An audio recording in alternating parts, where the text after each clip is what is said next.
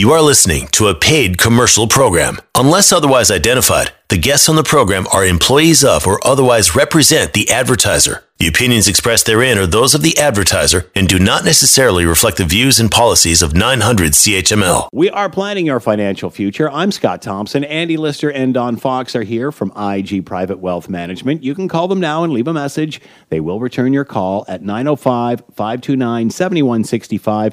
And check out the website at andyanddon.com. That's Andy and Don, all one word.com. You can ask a question there via the listener inquiry button, as well as listen to old archive shows. Good morning, gentlemen. Good to see you all in your little square. Yeah. Morning, Scott. Good morning, Scott. Good morning, John. Yeah. So speaking of watching little squares, did any of you happen to watch Elon Musk on Saturday Night Live over the weekend? Yes, I did. Last weekend. I taped that. I never stay up, even during COVID. But anyway, it's we taped that, and it's it was interesting to see Elon Musk. First of all, one of the wealthier people in the world hosting the show, and here's a guy that literally is changing the world. Yeah. Interesting enough, his stock it did well during its last quarter, but it wasn't based on car sales. It was based on his cryptocurrency investment that did extremely well. And so that made, originally the stock went up on the basis of look at the profits the company's making, but then they turned and looked at it a little closer and said, wait a sec, this isn't cars. Yeah. This is a lot of cryptocurrency profit. And so he was big into something called a Dogecoin, one of many cryptocurrencies, which I'm going to talk about in a second. And so he mentioned it, and it was just a great back and forth of what exactly is a cryptocurrency, and they were interviewing him on this, and he kept answering, but they kept saying, okay, what exactly is Dogecoin? And he'd come back with another answer, and what exactly is it? So nobody actually understood it, and finally he says, okay, so you exchange this and you can be converted to real money, and somebody says, so it's a hustle. and Elon Musk says, yeah, that's what it is. And he kind of laughs. Well, doesn't the Dogecoin drop 34% the next day based on that comment? So just to give you an idea how volatile a cryptocurrency can be. And that Dogecoin, I think, is like the 5th largest ranked cryptocurrency. And let's start, Don, with try to explain to the layperson here, what is cryptocurrency? What is it all about? Well, it's a really good question. I'm going to kind of go through, I am no expert on this, but I'm going to kind of go through a little bit of information on this, and we'll see if we can decipher it. Certainly you've heard about the crypto millionaires, and had you bought into Bitcoin, which is the most popular cryptocurrency, and let's say you put $600 in back in December 2015. So, 5.5 years ago, it would be worth $68,000 today. The insane investment. So it is, but in the meantime, it's gone up to like 24,000 in that area, back down to 5,000, then up to 70,000, now back to 68,000. It's got tons of volatility, and so it's something that you may want to speculate on, but it's certainly, if you don't have that kind of idea of feeling of gambling and if you're in a conservative investor, you definitely want to stay away from this because it does have lots of volatility. And Elon Musk says that. He said, you don't put your life savings into this. This is play money. He has alluded to that. It sounds oddly enough like and I hope I'm not using the right word or wrong word here. And again, I'm just coming at it from a layperson's side. It sounds like a pyramid scam. Well, I wouldn't quite go that far. It actually is interesting because, like gold, they actually compare it to gold. And what is gold? It's a shiny metal that we decide it's worth so many dollars an ounce. It really doesn't have a lot of purpose. It does make some jewelry, but you don't, do a whole lot else with it. It's more a currency. So they look at it more of a currency, and it's been a currency for forever. It's right after seashells and other things that they were using in glass beads and other things, gold became a pretty common currency. And in fact, for quite some time, our own dollar was based on the gold standard. So you had to have a backing of X amount of bars of gold sitting in a vault to decide how much your own currency was worth. Well, that stopped ages ago.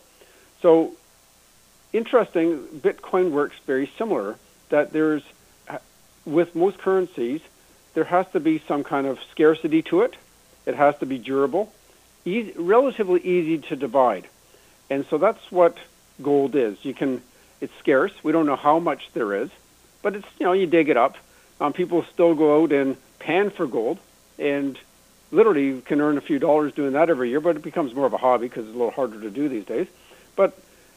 And you can melt it down, divide it up into little bars, and really small bars, and it sells by whatever. You can have a gram of gold, and you can have ounces of gold and pounds of gold. So it can be used, but nobody's actually carrying gold in their pocket and saying, okay, I'd like to buy a McDonald's burger or something, or I'd like to buy that Tesla. They don't use that.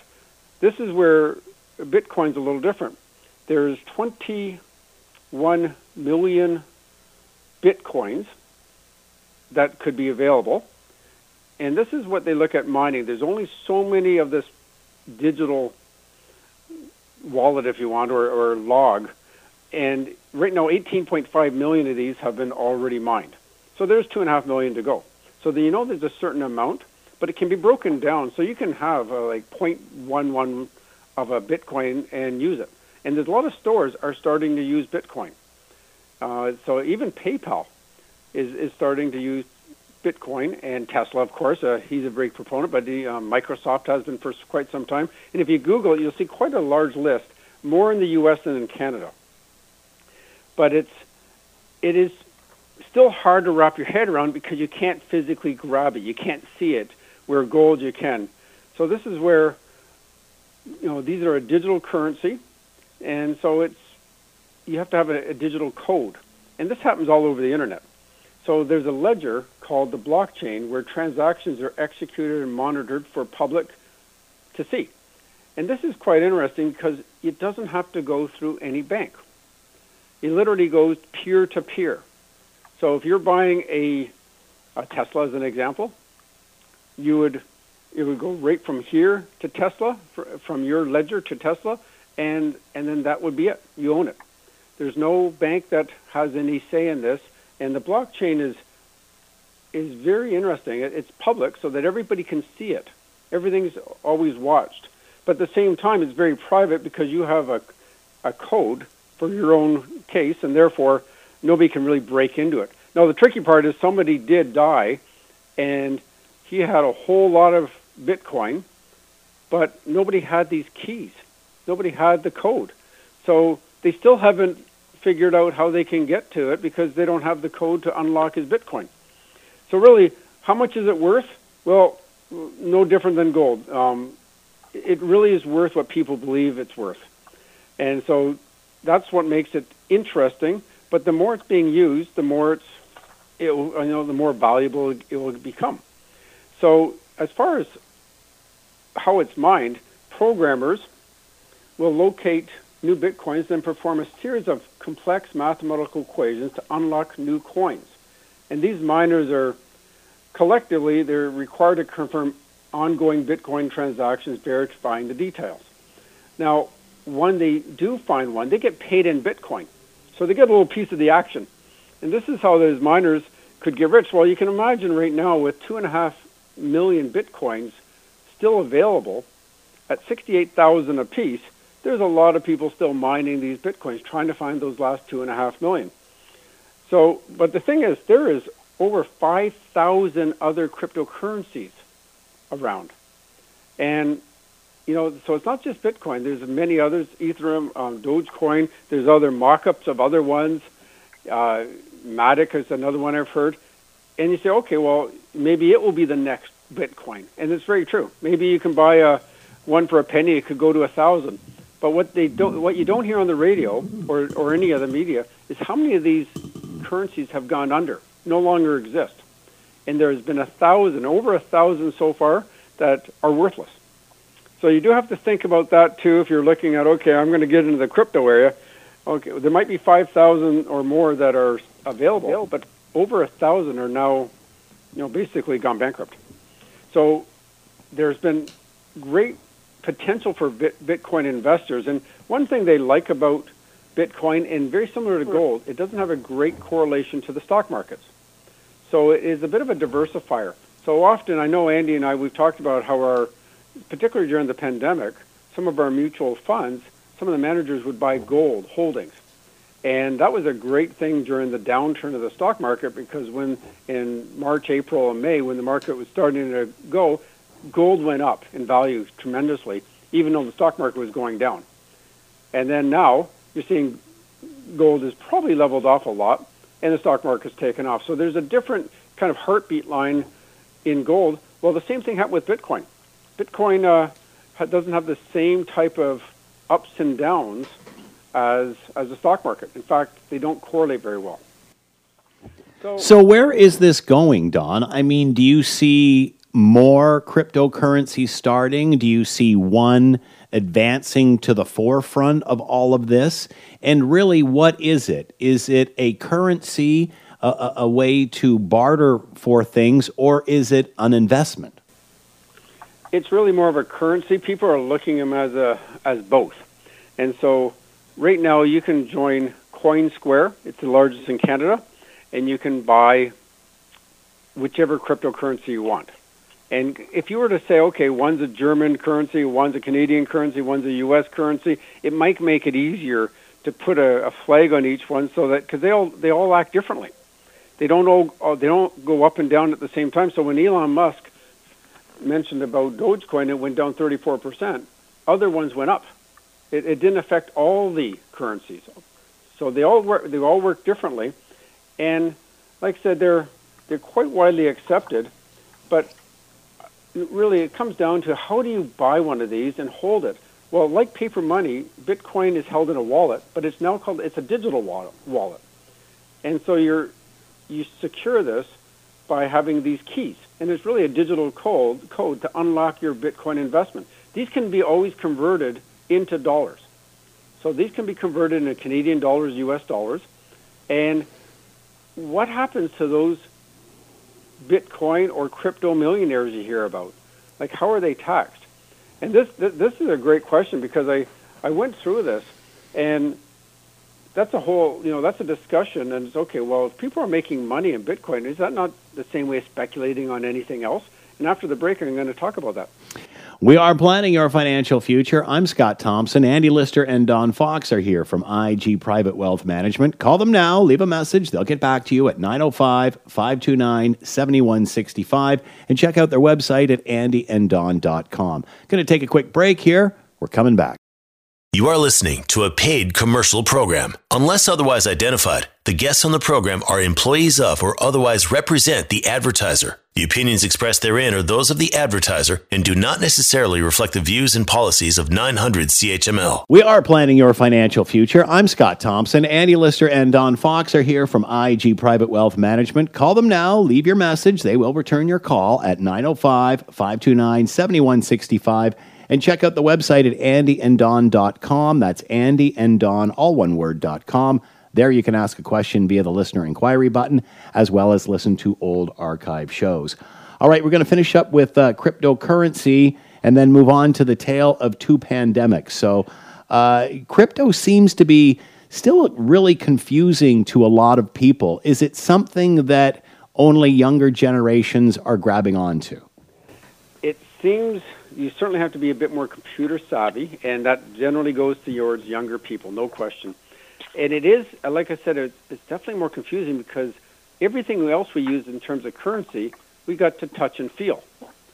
And this is simply sending a computer code that represents, based on a logarithm, that represents a certain type of currency. And so, yeah. But is that any different? Is that any different? I'm not making this matter any better trying to explain this either. It is extremely confusing. But in a sense, that is sort of like online banking. You're just, back and forth. You're not really touching anything. 100%. Yeah. And so if they name them, again, there's so many different names. There's Shiba Inu, that's named after a Japanese dog. There's another one just called Elon, obviously named after Elon Musk. And this makes it sound like it's almost a video game. And again, some of these things have gone up like 10,000% in a matter of months. But they start at 0.00003 cents.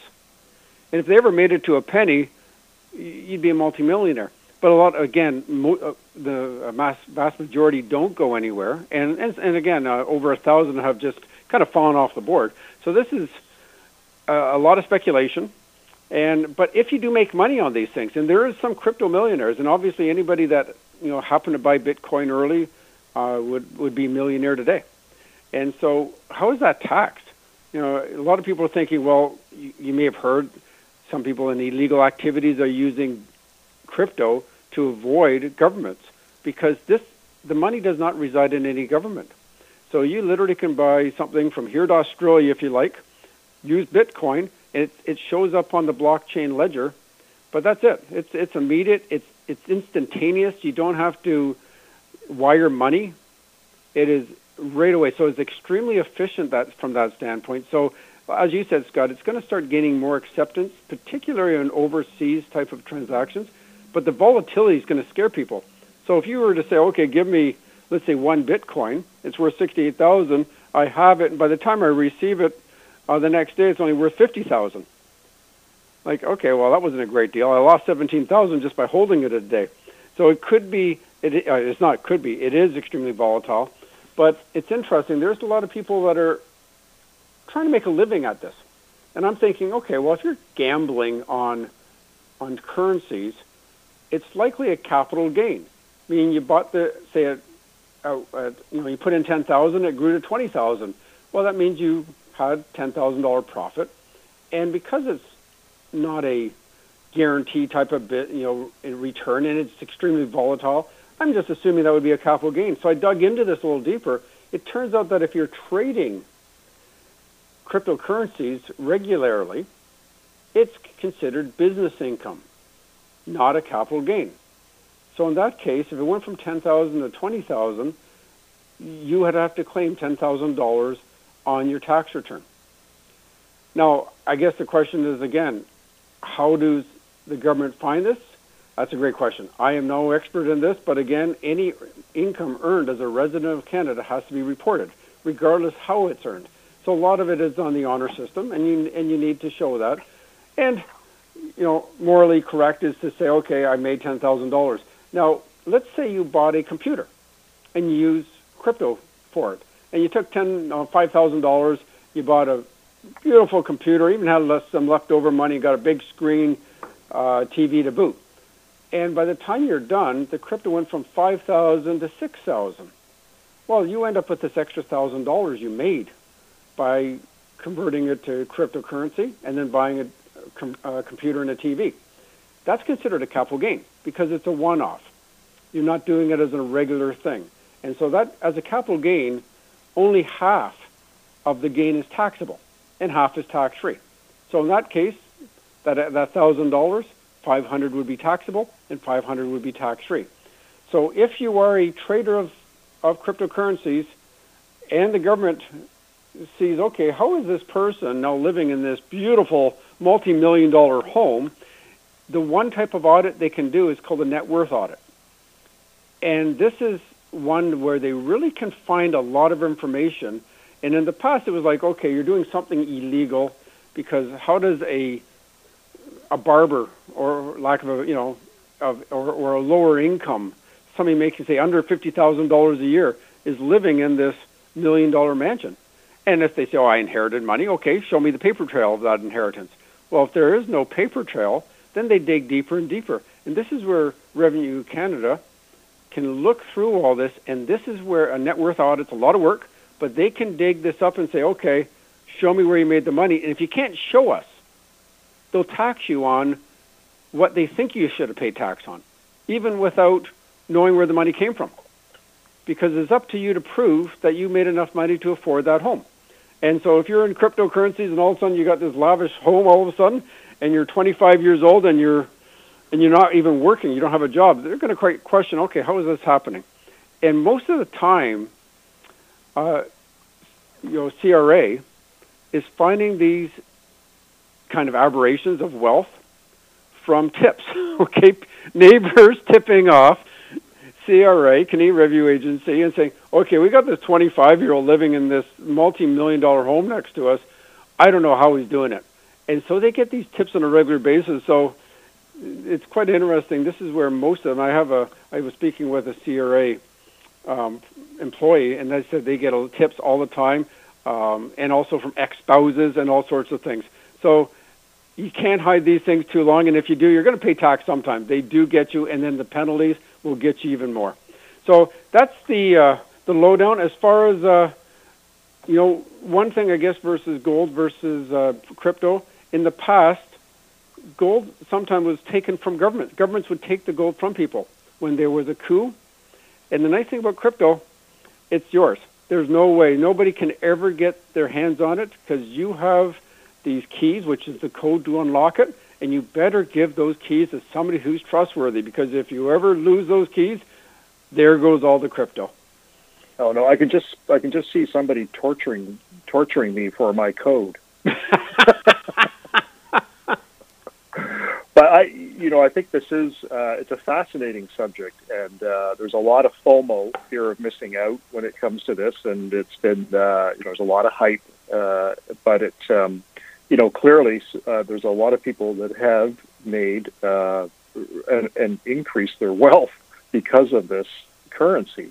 And I was reading an article written by Dr. Jeremy Siegel, who's a professor emeritus at the Wharton School of Business, and he was asked about cryptocurrencies and particularly bitcoins as well. And he said, well, at this point, as far as a transactional method, his comment was that the banks have already nailed this. Right? You can move money so easily for pennies from one person to another today. Don, I think you made a good point about moving money overseas, or perhaps large amounts. Sometimes you're restricted in the amounts that you can move. But the banks have already cornered this sort of, and there's competitors, PayPal, et cetera, that are allowing people to move money around very easily and very cheaply. So that system is already in place. But it's going to be a function, and I think that it's going to that system that we have today is going to open up internationally much better as well. But acceptance is probably the big thing, and you talked about that. Are people going to start using this more and more regularly? I don't know. It's just without more clarity and with the confusion, it tends to be, there's a big barrier there to the sort of mass acceptance. But Elon Musk helps, right? He's been a proponent of it. He's been talking about it, and he's allowed people to buy their cars, a Tesla, using Bitcoin. So, he's adding legitimacy to it for sure, no doubt about it. And I'm pretty sure you got Apple and Microsoft allowing them to buy their computers. And it is actually interesting, if you Google which companies will accept cryptocurrencies as payment, the list is getting longer every day. So you just never know. Star Wars might be today. Hey, I'm just going to, let's switch topics here, and I wanted to talk about an article that was written by what I guess sort of the overseeing body that Don and I are part of, which is FP Canada, Financial Planning Standards Council, which is the body or the people that are in charge of advancing financial planning in our country. And they put out articles for people to read periodically, studies that they've done, and this one, which was just done in March, so a little over a month ago, was titled The Tale of Two Pandemics, and really just trying to understand where are Canadians today, 1 year later, and The Tale of Two Pandemics, the title sort of came from the reality that there's a lot of us, and I put myself in this category where I feel like, this has been, I've been able to work from home. It hasn't impacted, it's impacted my social life and my relationships, but it hasn't impacted me financially, personally, because of the circumstances that I'm in. And whereas there's a whole nother group of people who are work in an industry that either has been closed or severely cut back. And so there's this group of people that have had a major financial impact, whether it's been less hours, whether it's been a two-income household, it's now just a one-income household, people that have had to stay home because of helping a loved one or a friend in terms of an illness or during this period as well. So there really is this dichotomy between the people how people have felt financially through the pandemic. And so FT Canada, you can check their website, Tale of Two Pandemics, for all the details. But I'll just give you some of the highlights. And what I think, and I'm just going to start it off with this, but as a CFP, for clients and for people who have a sound financial plan in place, when these unexpected things come along, they're already built in to your plan. You're already prepared when life deals you a major blow. And so I'm not trying to just, tout our horn, but I am in the sense that your financial well-being is clearly going to be enhanced if you are working from and have a good, solid plan in place versus no plan at all. And so when a sudden crisis comes along, whether it's, you have to make major lifestyle decisions that are going to have to be made, and that can be very intimidating and stressful. So if you're in a situation where, you have a 2-household income and you've lost one income, now what do? Well, you're definitely going to have to think about major changes in terms of lifestyle decisions. And that's, as I said, intimidating and stressful. You might have to sell assets. Maybe a car has to be sold.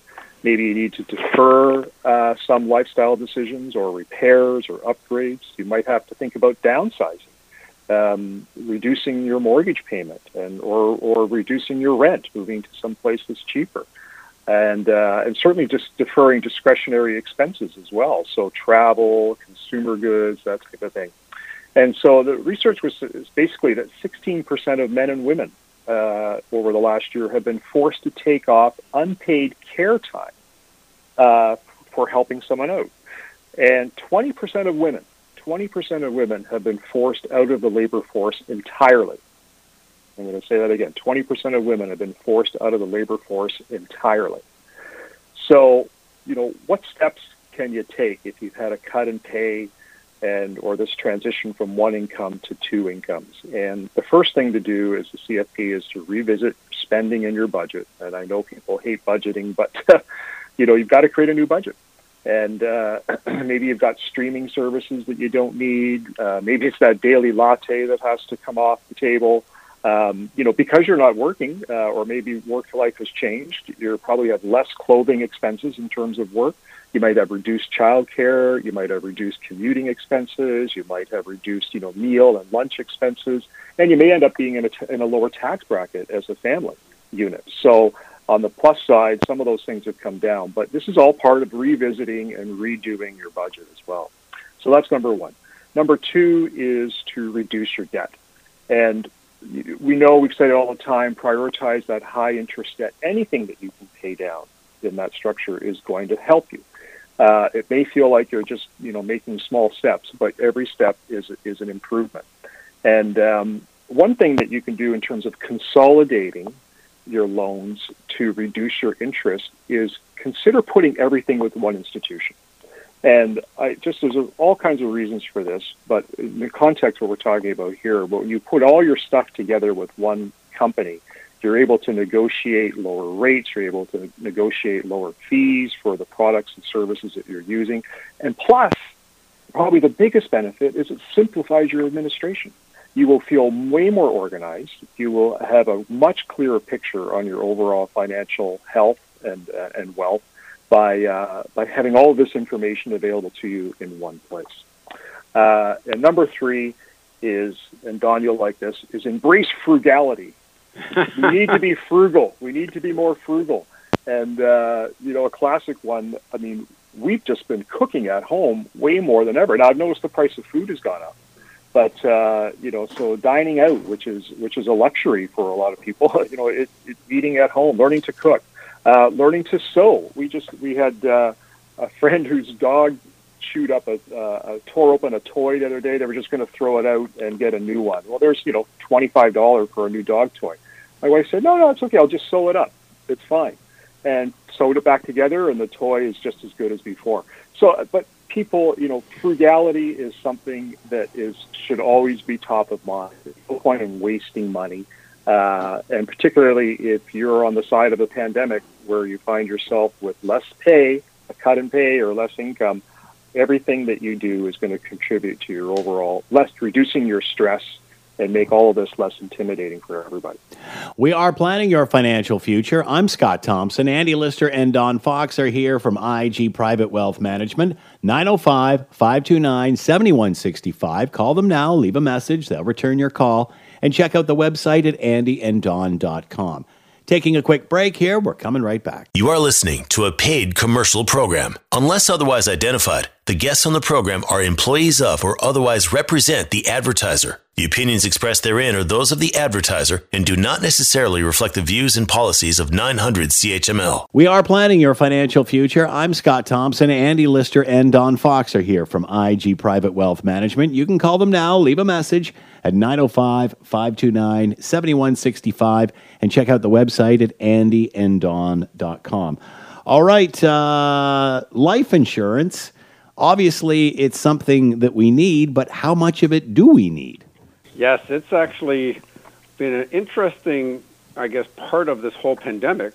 30% of adults are more likely to buy life insurance over the next year than pre-pandemic.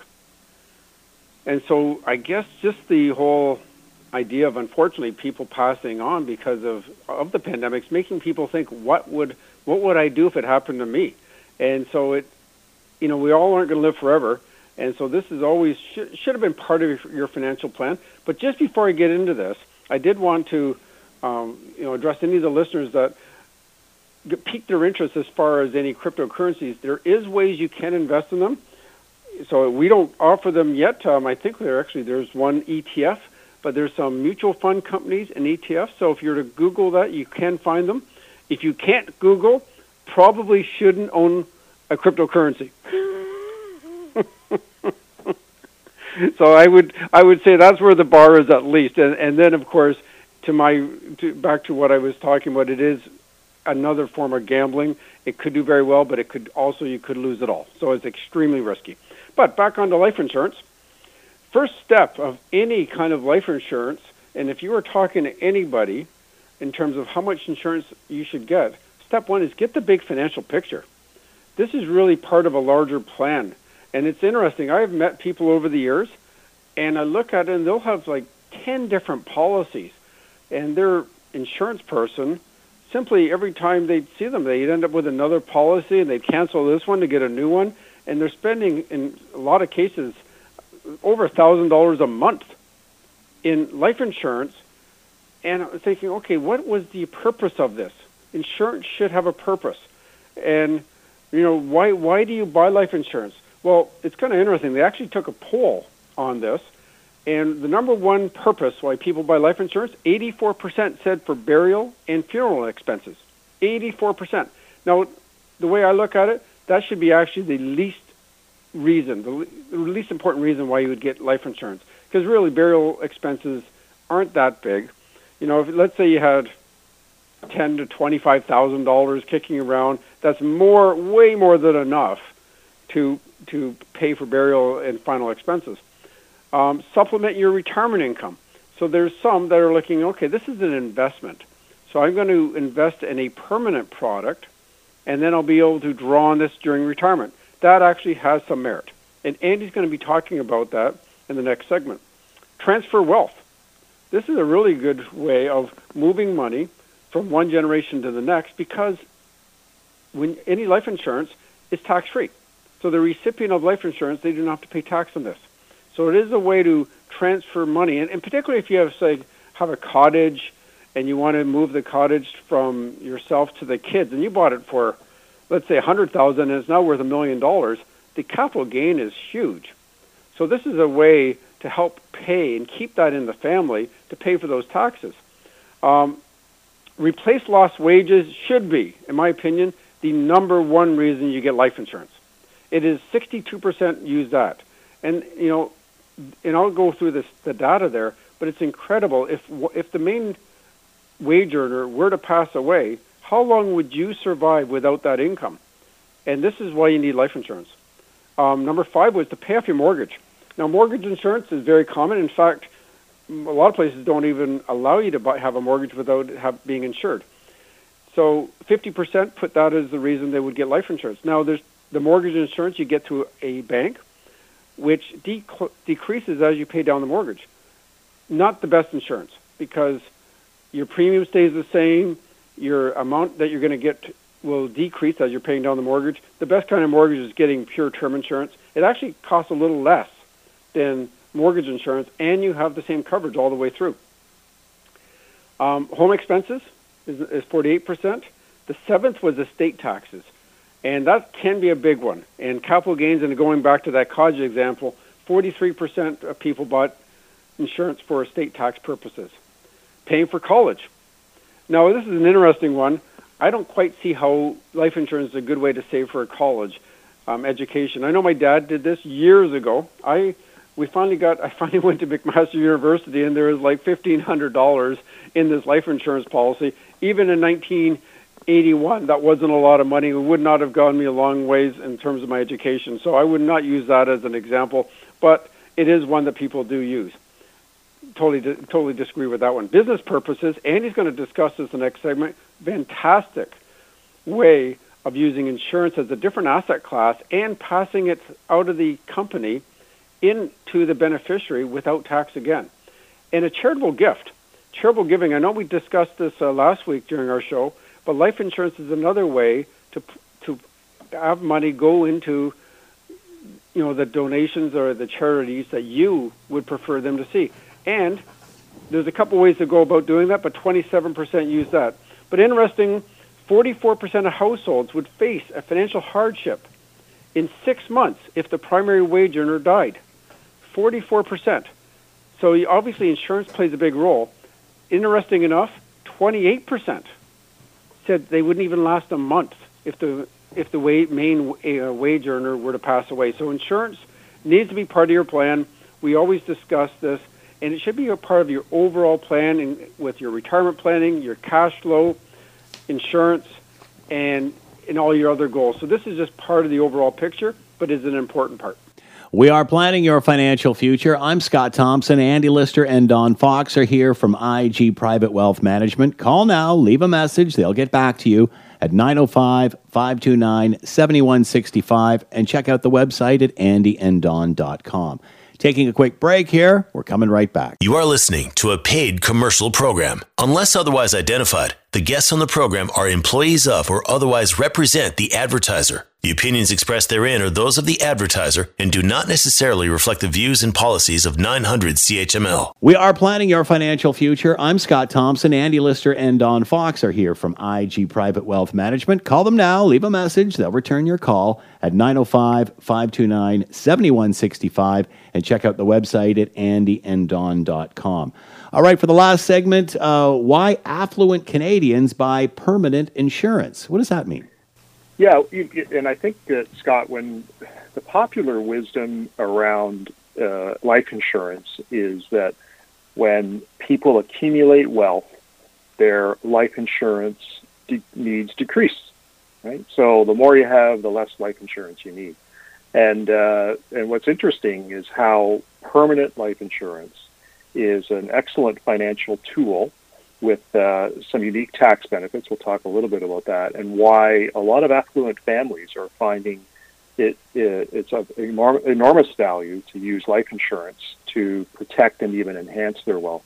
And in fact, Don, I know we had a presentation by, was it Andre Desmarais? It was one of our the owners of the Investors Group of IG Wealth Management and Power Corporation spoke to us recently, and he's one of the, I would say the Desmarais are probably one of the 10 richest families in Canada, and talked to us about how he has integrated life insurance as a key tool in his own wealth planning and estate maximization. So it's something that people are doing, but the key thing I think is that people either buy life insurance initially for temporary income protection. So Don talked about all kinds of different scenarios where you want to be able to protect or replace your income in case somebody died.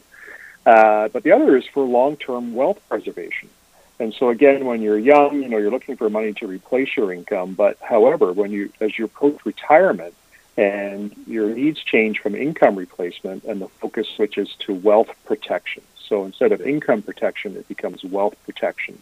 And wealth protection is really a long-term concern, so it requires a permanent solution, and that's why permanent life insurance is a really tax-efficient tool that many Canadians are using for one of three main things when it comes to wealth protection.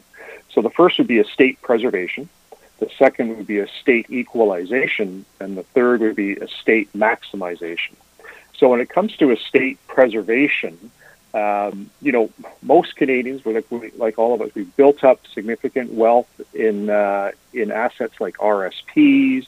We might have second properties. We might have a business. And all of those assets can trigger significant tax liabilities when they're transferred to the next generation. So where does the money come from to pay the tax bill? So do your beneficiaries have to liquidate some of your assets or borrow the money?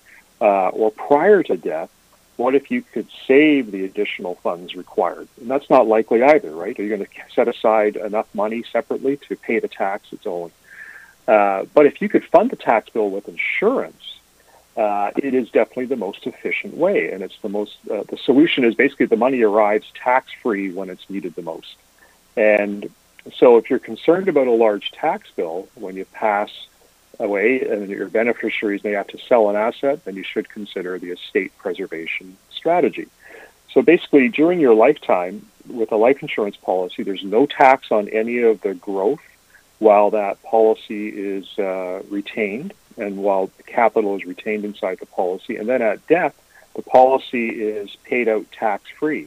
And so if you had an estate of, $5 million, and $1 million of that was going to be going to estate taxes and costs, then if you had $1 million policy, you could use that immediately to be able to pay that tax owing. And that way you're not forced to sell an asset. You don't need to sell a cottage. You don't need to sell a property, which often takes time, and you need to negotiate a price. You can't sell a business immediately. So having that money there immediately is fantastic. With private corporations, you've got to be careful. So let's say you've built up your business and you've got a holding company and you've built assets inside that holding company. That you got to be careful because an estate situation could end up triggering double taxation to the family. So you need proper tax planning when it comes to owning that corporation. But with life insurance, you have that potential for tax-deferred growth throughout life and then accessible cash when it comes out at the end. And it can be a fixed amount, or like you need $1 million of coverage, or you can have $1 million of coverage, but with growth happening within the policy. So it's actually, 1.1 million, 1.5 million, 1.2 million, and it grows in time. The second one, which is estate equalization, often, it's simple if you just have cash and you can divide it, say, 3 ways between your children. But a lot of times we have assets which are unique, and they maybe makes more sense that they go to one beneficiary. Maybe it's that one child who was involved in your business or involved in your farm operation or involved in the cottage more, and that asset seems to make sense. Or maybe you have a blended family where if you were to die, you want to make sure that your new partner is looked after, but the family members from your previous family, your existing children are looked after. So estate equalization is key, and basically it ends up giving you that tax-free money at death to be able to sprinkle it around to make sure everyone's treated equal. And the final is estate maximization. And within a corporation, if you build up cash in your corporation and it earns interest or it's conservative investments, you're going to pay a very high rate of tax. If you put that same cash, you have these pre-tax, these low tax rate dollars, and use them to buy insurance, it's a great alternative because it's a low-risk alternative, it's a low-volatility alternative, so it's a great asset class relative to bonds and GICs, for example. And so if you have assets in your private corporation, the life insurance is fantastic because at death, it flows to your CDA account, which is called the capital dividend account, and the key thing from that is that it can then flow tax-free out of the corporation to your beneficiaries at death. So there's some great strategies around insurance. Again, talk to your CFP professional about why affluent people are using life insurance. We are planning your financial future. I'm Scott Thompson. Andy Lister and Don Fox have been here from IG Private Wealth Management. You can call them now, leave a message. They'll get back to you at 905-529-7165 and check out their website at andyanddon.com.